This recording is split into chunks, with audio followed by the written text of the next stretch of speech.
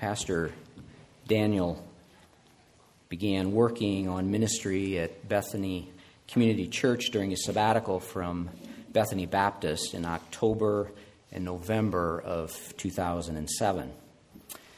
Prior to that, he had been at Bethany Baptist Church since August of 2000 as youth pastor and family pastor. He completed his undergraduate work at the University of Texas at Dallas in 1999 and majored in literary studies and historical studies. In 2004, he earned his Master's of Divinity from Moody Bible Institute. He finishes his doctorate in ministry and expository preaching at Southern Seminary in May of 2011. He is also the author of A Passion for the Fatherless, a book that is designed to help the church engage in God-centered orphan care ministry. And I would just add to that, he has spent time with us as elders talking about some of those things and encouraging us in those things.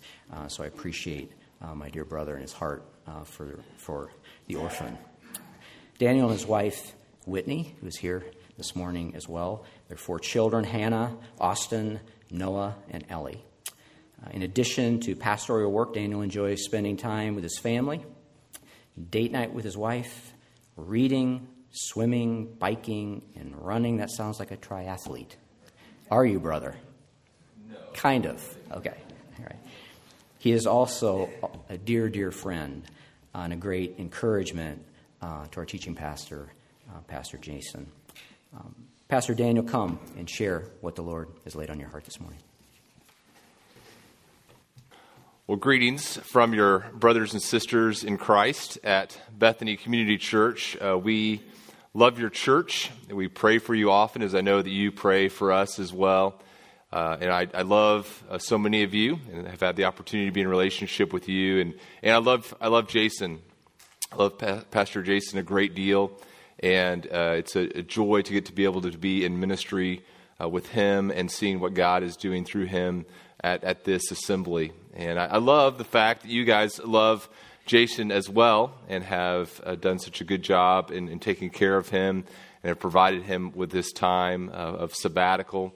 I know that it's a tough time for many of us in the different things that God has called us to do, and that includes the pastoral ministry. It can be very difficult right now to be in pastoral ministry, as you know. And so I think that God is just really going to bless churches that do a good job loving their shepherds. And so I love your shepherd, and I know you do too. And so I'm grateful for the fact that you're taking such a good job loving on him. The bad news is he's not here today, and I'm here. That's good news for my church, though, as well, as they kind of get a little break from me. But I'm excited to be able to open God's Word with you. We're in Acts. And so if you turn to Acts chapter 15 with me, my church is going through the book of Acts. And so we have been kind of slowly working our way through this book. My son asked me last night, how much longer, Dad, are you going to be in the book of Acts? Are you going to finish it before you go on sabbatical? We're getting ready to go on sabbatical for our 3rd time in 21 years. And in a few months I said, no. And he said, I'm not surprised. But we're in the book of Acts, and our church has found this to be a great time to be going through the book of Acts, because there are a lot of things in the book of Acts that remind us in a tumultuous time what our ultimate purpose and goal is as a church. It can help us to not be sidetracked by all the things going on in the culture around us and say, okay, what is it ultimately that God has called us as a church to be about, to focus on, to do? And here in Acts chapter 16, we see 2 conflicts. The chapter begins with a conflict. Acts 15, it begins with a conflict and it ends with a conflict. And I'm going to go ahead and give us a little bit of context this morning as we get ready to look at the end of the chapter. I'm going to give us a little bit of context and read a little bit earlier in the chapter. And so if you're able to, if you would stand with me in honor of God as we read His Word together. I'm going to start in verse 1 of Acts chapter 15. This is right after Paul and Barnabas have completed the first missionary journey. They've been in southern Galatia. they've proclaimed the gospel, they've endured persecution, and they've established elders and shepherds in the church. And then we come to the beginning of verse 1. They're in Antioch. But some men came down from Judea and were teaching the brothers, unless you are circumcised according to the custom of Moses, you cannot be saved.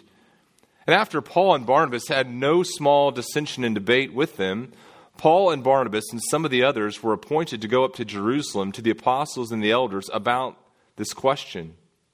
So being sent on their way by the church, they passed through both Phoenicia and Samaria, describing in detail the conversion of the Gentiles, and brought great joy to all the brothers.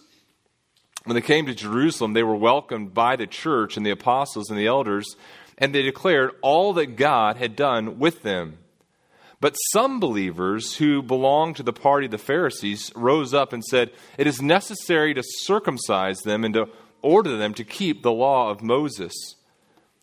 The apostles and the elders were gathered together to consider this matter, and after there had been much debate, Peter stood up and said to them, "Brothers, you know that in the early days God made a choice among you that by my mouth the Gentiles should hear the word of the gospel and believe.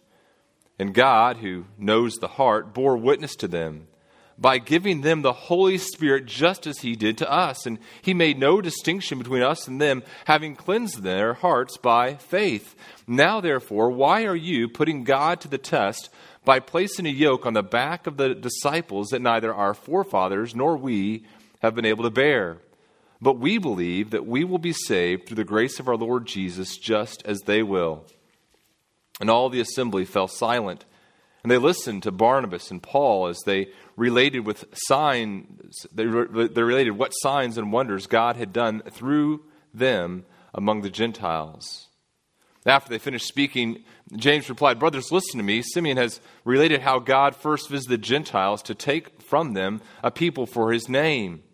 Then he quotes the prophets. Let me go down a little bit.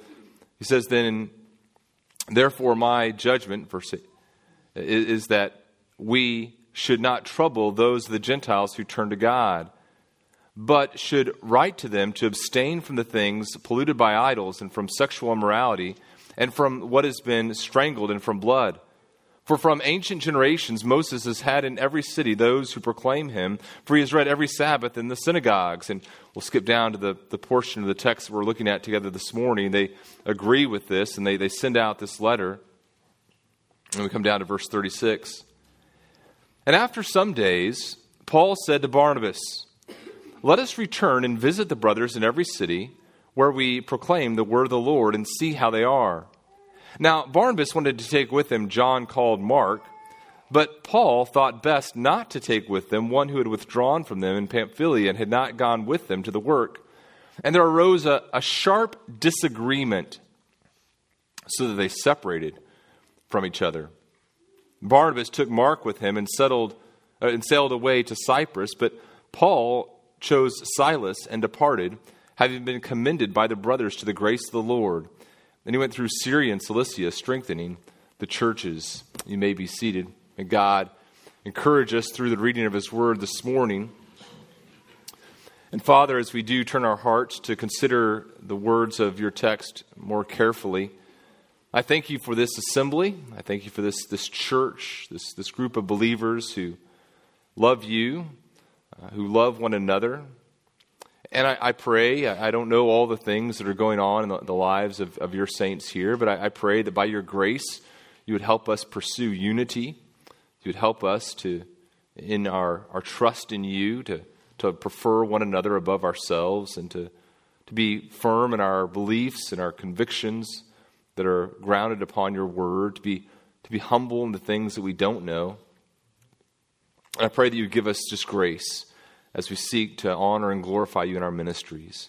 We pray for Jason and Amber, for their family, and I thank you for his friendship, for his shepherding of me, and just his faithful words to me during tough times. And I pray that you just bless them as they continue to consider your call on them, and they continue to be strengthened and rejuvenated for the work that you have for them here in this place. And we pray this in the name of your Son, Jesus. Amen. So, as I mentioned, at Bethany Community Church, we have been in the book of Acts. And as we've come to this section in the book of Acts, we've kind of been thinking about, and some other sections as well, we've been thinking about the types of disagreements that believers can have. So, remember, at the beginning of this chapter, you have a disagreement about the gospel. And then at the end of this chapter, you have a much different type of disagreement, a disagreement about philosophy of ministry. So as we've been going through the book of Acts, it's been a very appropriate time as we've thought about the different types of disagreements that believers can have, and how sometimes the disagreements that believers can have are what you might call tier 1 issues. So these are issues about the gospel. It's a situation where someone is adding to the gospel, or someone's taking away something from the gospel. Or you might have a person who is encouraging someone to live a life in contradiction to the gospel. And so when it comes to a tier 1 issue, what do? You have to stand firm. You can't compromise. There's no ability to say, well, you know what you believe, I'll believe what I believe, and we'll just kind of continue to be in relationship with one another. You can't do that. And that's why, at the beginning of Acts 15, as it comes to this issue of circumcision and telling the new believers that are Gentiles, saying, look, if you really want to be in a relationship with God, you have to be circumcised. Paul and Barnabas are not going to have any of that. They have to remain firm on the gospel. So that's tier 1 issue. You can't have disagreement there and still call one another brothers and sisters in Christ. Now, as we've been going through the book of Acts, we've also, at Bethany Community Church, kind of talked about what you might call tier 3 issues. So these are issues that are just issues of conscience or preference, and they can be important, but we can, in most cases, prefer one another. So you have this opinion, I have this opinion. It's not all that important in terms of how we do church. So I'm going to the best of my ability, prefer you or allow you to exercise your conscience in whatever area that we have a difference of opinion on. And that's somewhat easy to at least intellectually think about, right? It's hard sometimes to apply it, but it's easy to understand what that looks like. But this morning, we're kind of talking about what you might call a tier 2 issue. Here, we're talking about believers that both love the Lord and are committed to walking in obedience to God. But as they make that commitment, there's this difference of understanding about how they might best do that. So one believer is committed to doing this to walk in obedience to the Lord. Another believer says, well, I believe that I need to do this to walk in obedience to the Lord. And we can't simultaneously do both things. It's like I think about my relationship with this church. I could very easily come and worship here and be a member at Fellowship Bible Church. We are on the same page. Big doctrines, we are on the same page. Second tier, we're on the same. Well, I think we're on the same page. Most third tier issues. You have more beards than we do in leadership, but I don't. That's just because I can't grow a beard. I'm very jealous of Jace. I mean, so there's no real. I'd have no problem coming here and worshiping and being a member of Fellowship Bible. It'd be very, very easy. But there are some churches in the area where I'd say, you know what? I believe that these brothers and sisters are brothers and sisters in Christ. I believe they love the gospel. I believe they love each other. But on a practical level, we couldn't do fellowship together. Maybe it's the issue of believers' baptism versus infant baptism.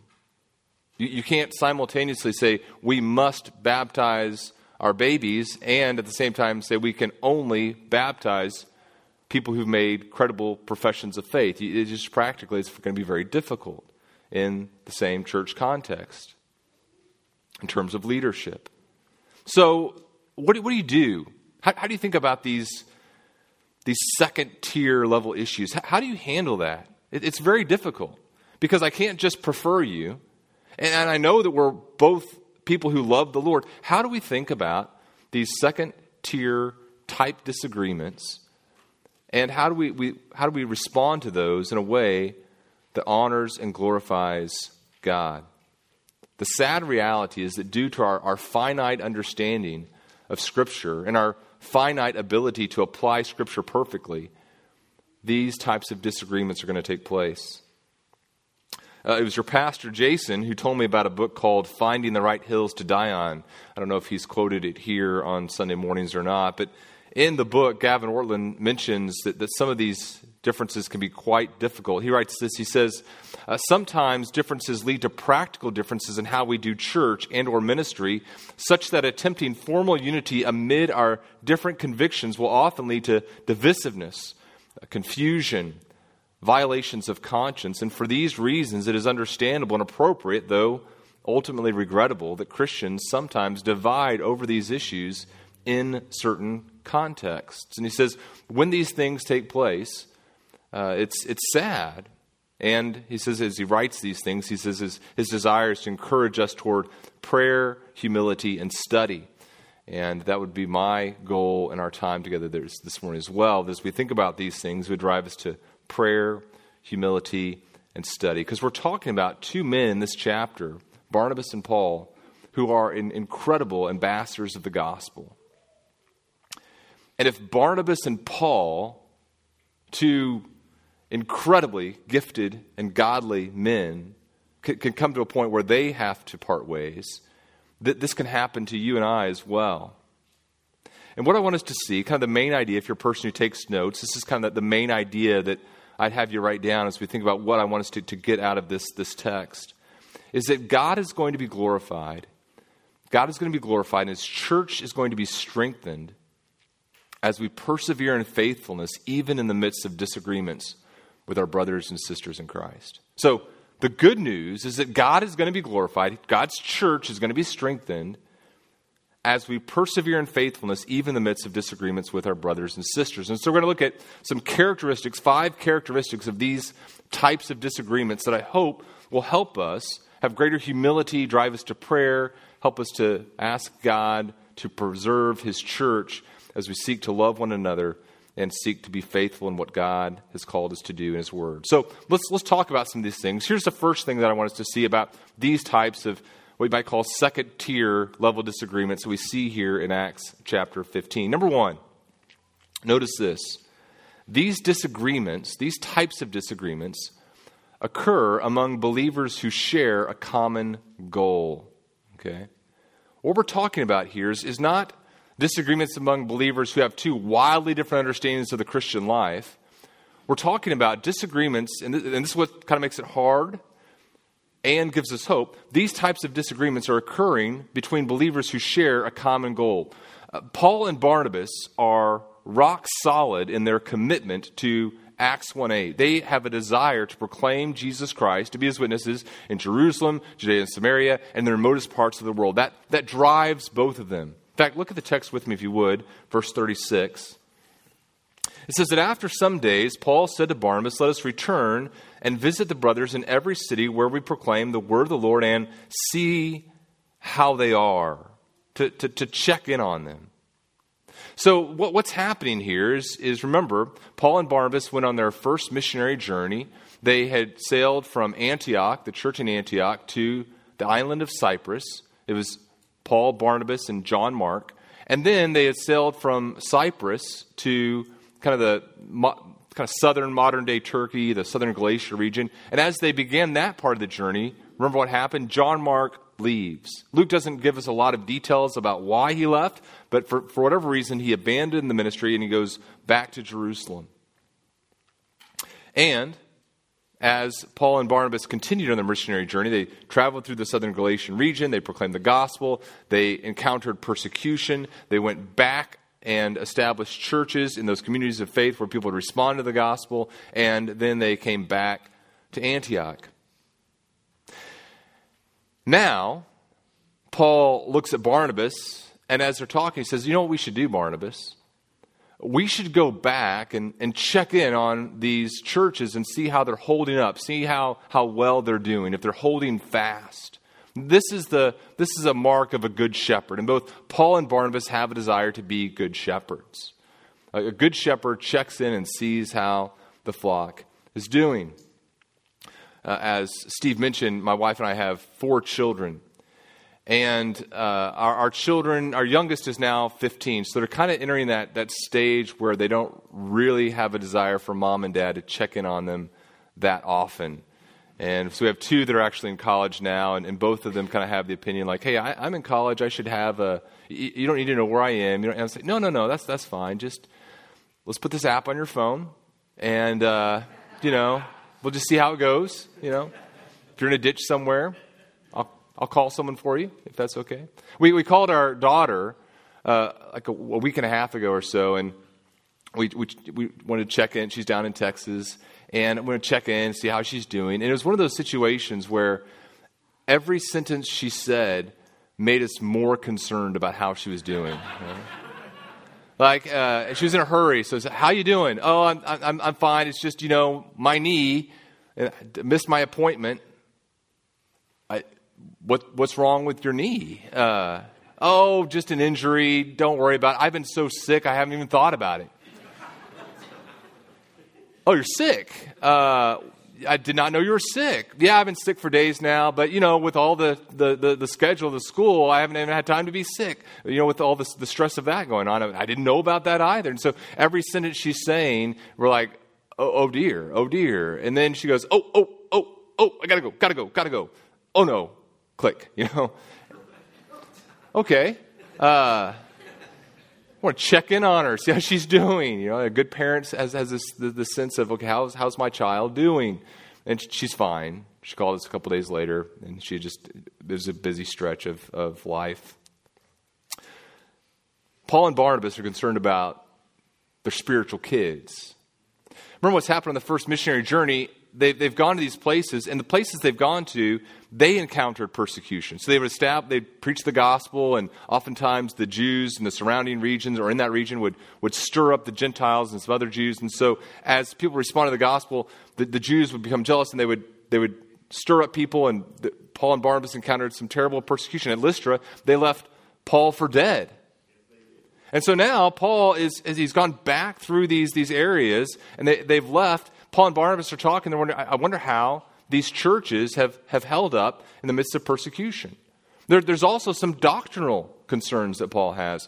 Remember, he's written the book of Galatians kind of at the beginning of Acts 15, and he's written that in response to some Judaizers who've gone through this region and done the same thing that the church is experiencing in Antioch, of Judaizers coming in and saying, you need to be circumcised, you need to follow the law. And so Paul and Barnabas look at each other and they say, okay, I wonder how our spiritual children in these regions are doing. We need to check in on them.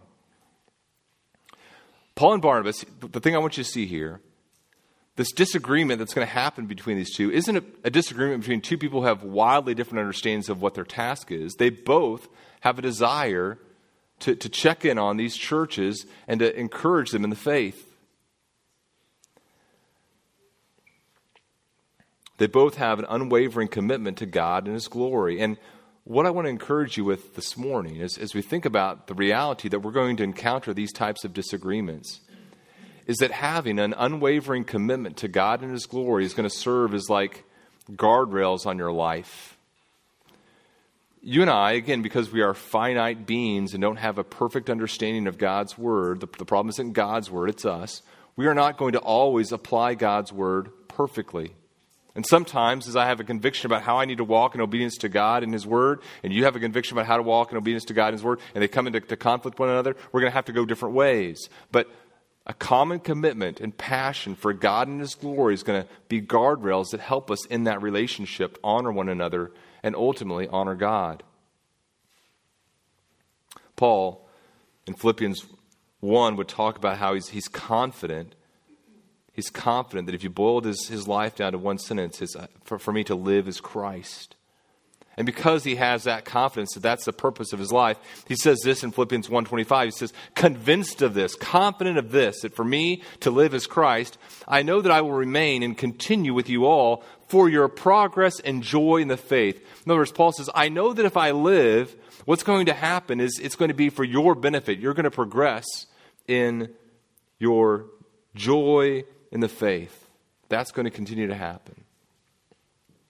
First thing I want you to see, these disagreements we're talking about occur between believers who share a common goal. Those things must be our ultimate goal. Here's the second thing I want you to see about these disagreements.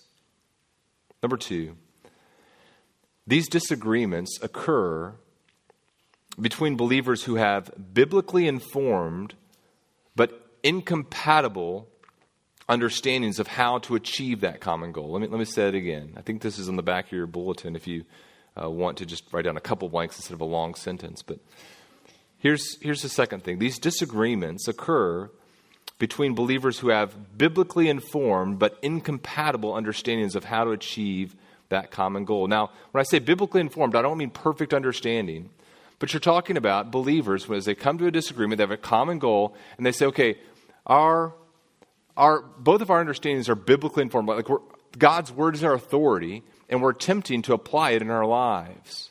But where we're arriving is incompatible with where the other person is. You can imagine Paul and Barnabas here. It says, look at the text. It says, now, Barnabas wanted to take with him John called Mark. So that's his desire. And Paul thinks it best not to take with them one who had withdrawn from them in Pamphylia and had not gone with them to the work. And so you can imagine the conversation that Paul and Barnabas have with one another. And both of them are able to say some very biblical things as they talk about why they are convinced that their position is the right position. Barnabas could look at Paul, and Barnabas could say to Paul, Paul, look, I agree with you. John Mark messed up. He made a bad decision here.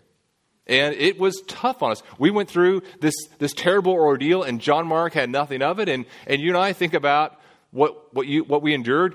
You were almost stoned to death. I mean, it was just a terrible thing. John Mark wasn't there, and you're right. But I read that letter you wrote to the Galatian churches, and remember what you said in that letter. You said, if anyone is caught in any trespass, you who are spiritual, do what? Restore such a one in gentleness. And Barnabas might look at Paul and say, Paul, let's restore John Mark. This guy is the real deal. He's a good man who made a bad decision. Let's restore him. And Paul could look at Barnabas and say, yeah, this is not about restoration. This isn't about forgiveness. I forgive him. I want him restored to ministry, but this is not the ministry for him. He's proven that this type of ministry is not what he's cut out for. And of course, I care for him. And Paul might have talked about, remember, they've just established some churches. I don't know what kind of special revelation Paul had at this point, but Paul could have said, remember, as we established these churches, what God told us about the type of leader that needs to be a pastor, teacher, and establishing other pastor teachers. This guy hasn't proven himself faithful. Love him, care about him, but this is not the right ministry for John, also called Mark. Both of them had some biblical basis for their position. It's interesting as you read commentaries and you say, okay, well, who was right? That's kind of the question we always want to ask, right? Well, who was right? I want to know who won the argument. It's kind of interesting. There's three kind of takes on this. Some people say Barnabas was right. They say, well, Barnabas was right because, we'll talk about this later, John Mark proves to be useful in ministry. And some people say, no, Paul was right. Paul was right in this disagreement because of some of the language that Luke uses here, and then also just the fact that the church, at the end of the chapter, the church commends Paul and Silas, so maybe that means that Paul was right. Some people say impossible to know. You can't know. I think I'm mostly impossible to know. I either say Paul or impossible to know. The inability, though, to determine for sure the answer to that question reveals this truly is a situation where believers are dealing with a finite ability to perfectly apply God's word. That's not God's word's fault. It's our own lack of complete understanding of how to live life. But here are the encouragements that I would give to you.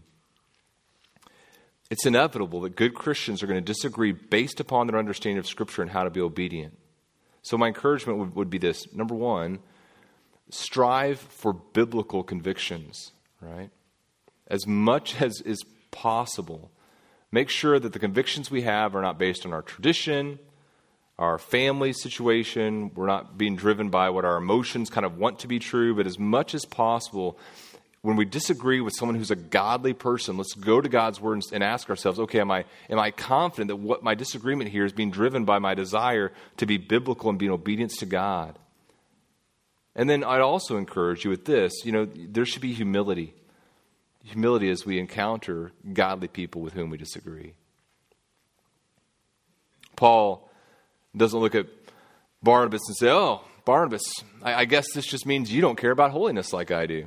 I guess I'm just the guy that cares about holiness. And Barnabas doesn't look at Paul and say, oh, I guess I'm the guy who believes in forgiveness. I mean, I don't know, the gospel, unlike you do. That's not how they respond here. There's some humility, we would hope, as we think about this. Number three, third thing about these disagreements. Number three, sadly, these disagreements, because there's some incompatible understandings of how to apply Scripture. Number three, these disagreements lead to irreconcilable differences from ministry efforts. These disagreements lead to irreconcilable differences from ministry efforts. You can't simultaneously take and not take John Mark. It's not a Schrodinger's cat situation or something. They can't do both things. Irreconcilable differences from ministry efforts happens here. Look at the first half of verse 39. Two parts of this first sentence in verse 39 in the English Standard Version. It says, first of all, it says, and there arose a sharp disagreement. That word that's translated with the phrase sharp disagreement means rousing or stirring up. And it can be used negatively or it can be used positively.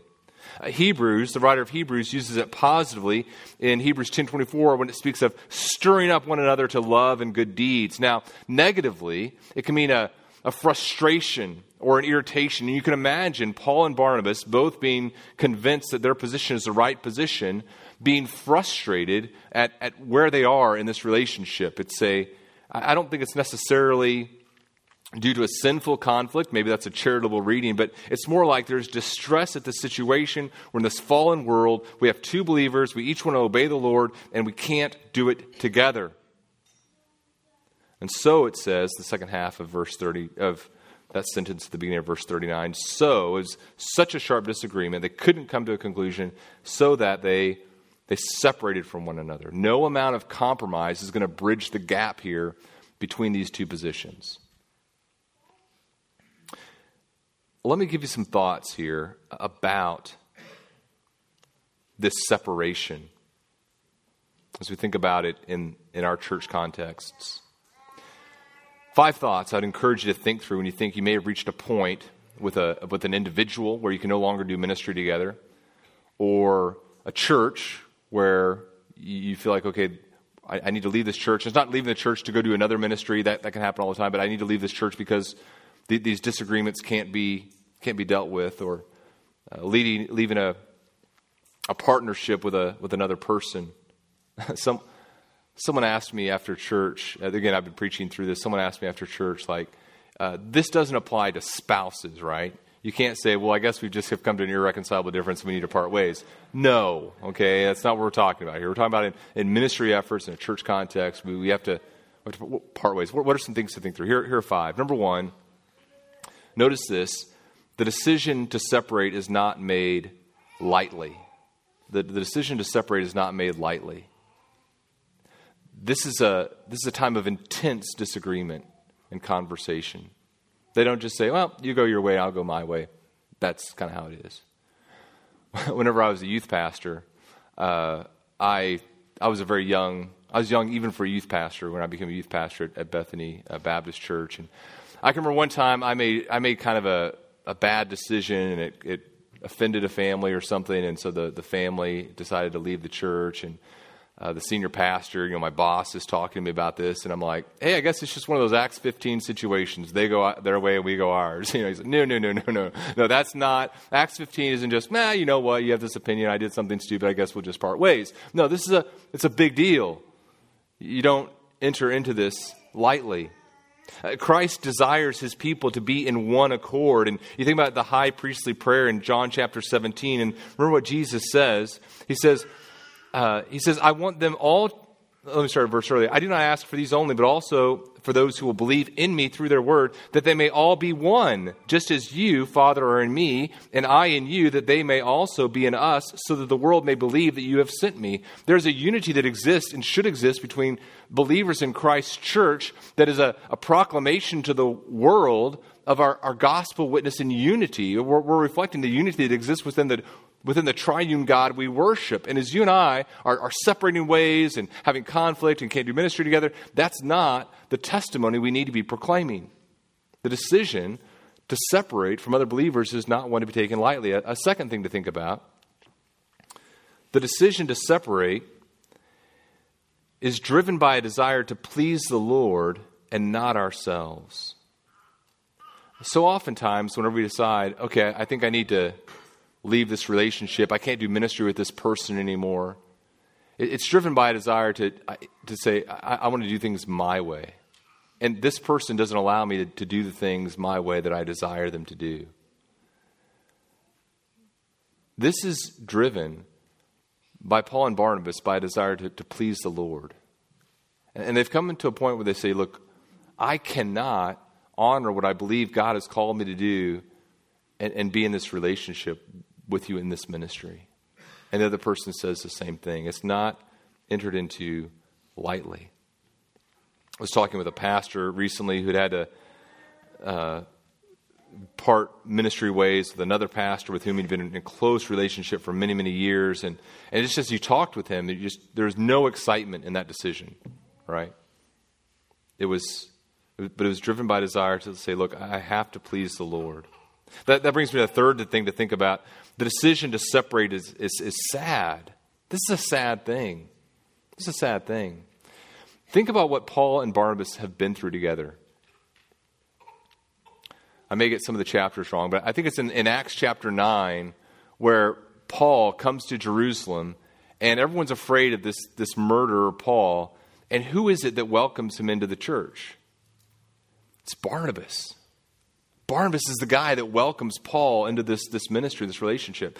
I think it's in Acts chapter 11 where this church in Antioch is started. And Barnabas, what does he do? He goes and he grabs Paul and he brings him into this. And they spend, I think, like a year and a half or so together, or some period of time where they're strengthening the church. And then they go on this missionary trip together and they've endured all. And now these two who have been through so much together come to this part where they have to go separate ways. It's sad. Another thing to think about here, fourth, it's temporary. We're not burning bridges. We recognize, okay, you're a person committed to the glory of God. I'm a person committed to the glory of God. This is a temporary thing for right now. And then another thing to notice, a fifth thing to notice here as we think about disagreements leading to irreconcilable differences. A fifth thing is the decisions to separate is accompanied by godly relational commitments, right? We're committing, as we sometimes have to go separate ways in ministry, we're committing to be godly in how we speak about one another and how we think about one another, what we say to other people about each other. It's interesting how discreet Luke is when he deals with disagreements. It's hard to see what Luke's opinion is about what's taking place here, but he's careful, and the church is careful in this situation, and that carefulness prevents further rift. Hearts are grieved as we think about Christians sometimes talking with others about those with whom they disagree. They're the false teachers or liars or whatever, and we have to be very careful with our words. And the world is fallen, and we grieve appropriately as we see divisions in Christ's church. Now here's the fourth thing about these types of disagreements. We've seen that these disagreements occur between believers who share a common goal. They occur between believers who have biblically informed but incompatible understandings of how to achieve that common goal. And then these disagreements lead to irreconcilable differences. And then the fourth thing, these disagreements, and this should give us hope, these disagreements do not prevent believers from pursuing God-glorifying ministries. So it's a sad thing. It's taken place, but the beauty of God's grace is that even though this disagreement has taken place, it doesn't prevent either Barnabas or Paul from pursuing God-glorifying ministry, does it? It says Barnabas, this is the last part of verse 39, Barnabas took Mark with him, sails away to Cyprus, and Paul takes Silas, he departs, and he's commended by the brothers to the grace of the Lord, and he goes through Syria and Cilicia, strengthening the churches. Barnabas goes to Cyprus with John Mark. Barnabas is from Cyprus. Maybe John Mark has some relatives there as well. And what happens in Cyprus? Presumably great things. They strengthen these believers. And then you know what great things God does through Paul and Silas. In God's grace, they go far beyond what their original intent was, and they end up evangelizing far beyond what Paul had expected them to do. God does incredible things, and he provides them with the perfect companions. As close as Barnabas and Paul were, Silas is just the traveling partner needed in this work. He's competent. He's at the point of his life where he can endure suffering. He's a Roman citizen. So Paul and Silas are going to do some things that maybe Barnabas and Paul couldn't have done. Now, does this mean that conflict is inevitable, and when we see God do great things through us, we say, well, I guess that proves I was right and the other person was wrong? No, of course not.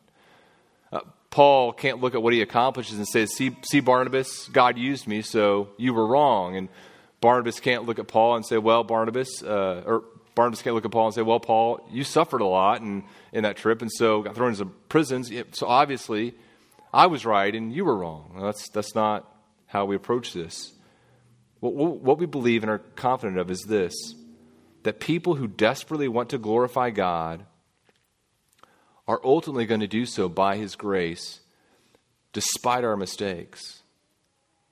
If our passion, our desire is to glorify God in our life and ministries, even as we make mistakes, even as we do some things that are perhaps wrong interpretations of what God wants us to do, God is going to be gracious.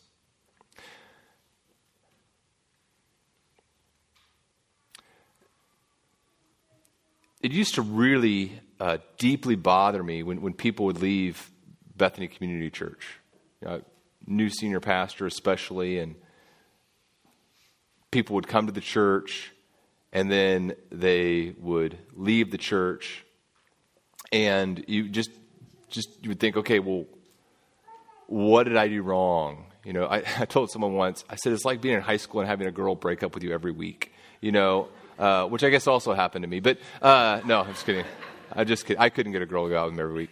And I married my high school sweetheart anyway, so that worked out.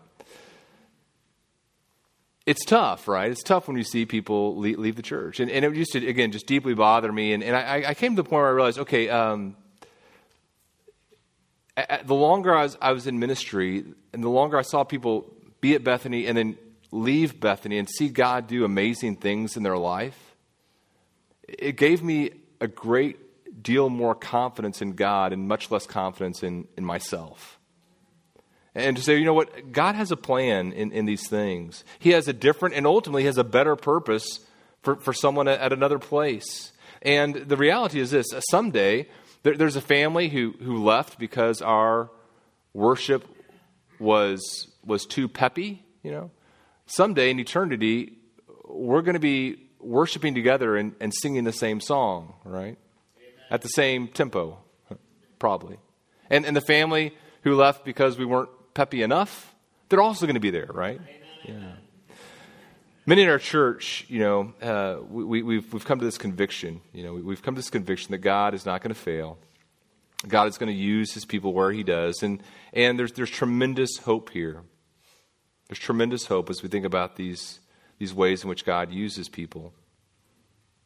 Isaiah 55, as the rain and the snow come down from heaven and do not return there, but water the earth, making it bring forth and sprout, giving seed to the sower and bread to the eater, so shall, God says, my word be that goes out from my mouth. It shall not return to me empty, but it shall accomplish that which I purpose and shall succeed in the thing for which I sent it. God is going to accomplish His purpose with His people who desire to pursue His glory. And then that brings me to the last thing I want us to think about. The fifth thing here. These types of disagreements don't mean the end of shared relationship and ministry. This is not the end. Paul and Barnabas are restored relationally. As Paul writes 1 Corinthians, he talks about Paul talks about Barnabas' ministry and his partnership. Paul and John Mark are restored relationally. Mark is with Paul when he writes Philemon. He calls Mark his dear son in 1 Peter. And his opinion of Mark is quite high when in 2 Timothy, the end of the epistle, he says this, "Get Mark and bring him with you, for he is very useful to me for ministry." Amen. Here's the beauty of the gospel, and here's the beauty of how God works in his church. As people are passionately pursuing God's purpose and his glory, even at times where there are sharp disagreements, we recognize that the timeline of the Christian life is long if God grants length to our lives. And so there have been many times where, at some point in some moment of ministry, there was a parting of ways. And then I've seen over and over again, God in his grace causes different people to go different ways and pursue his glory. And then, lo and behold, they're brought back together again in ministry. Long-term relationships with brothers and sisters in Christ as God is gracious, as God brings people back together.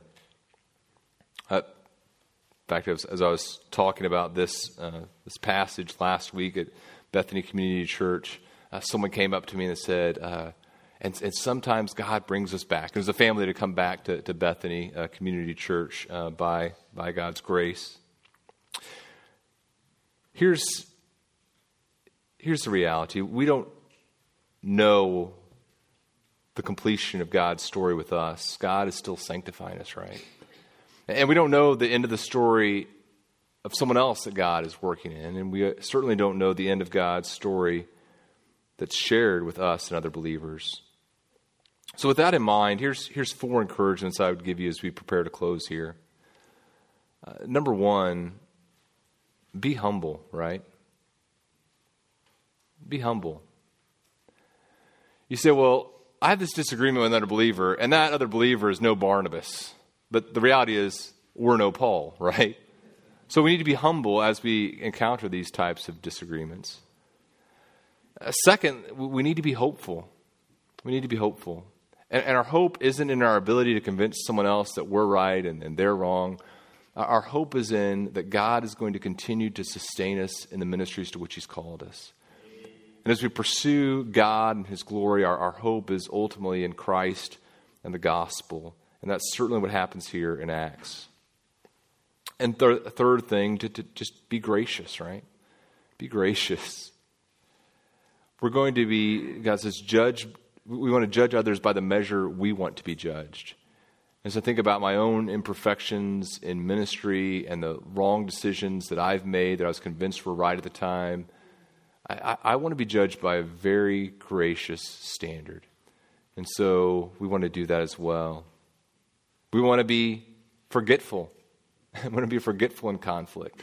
One time I was in the hospital, and I was visiting someone in the hospital, and heard about someone else who was in the hospital from Bethany, and so that I'd known at one time, and so I went in their room and visited. I had a great conversation with them, and I was leaving. I called the church, and I said, "Hey, I'm sorry I'm late. I was visiting so-and-so in the hospital," and there was just kind of a pause on the end of the line. They said, "Well, don't you remember why they left the church?" "Nope, don't remember." And so the secretary reminded me, "Remember this terrible conflict?" "Nope, totally forgot about it," right? And by God's grace, there was a relationship. Because I had visited in the hospital, there was this restoration of relationship, and I ended up continuing a relationship with them. So just be forgetful, right? Be forgetful can be a very helpful thing in ministry and life. And be expectant, right?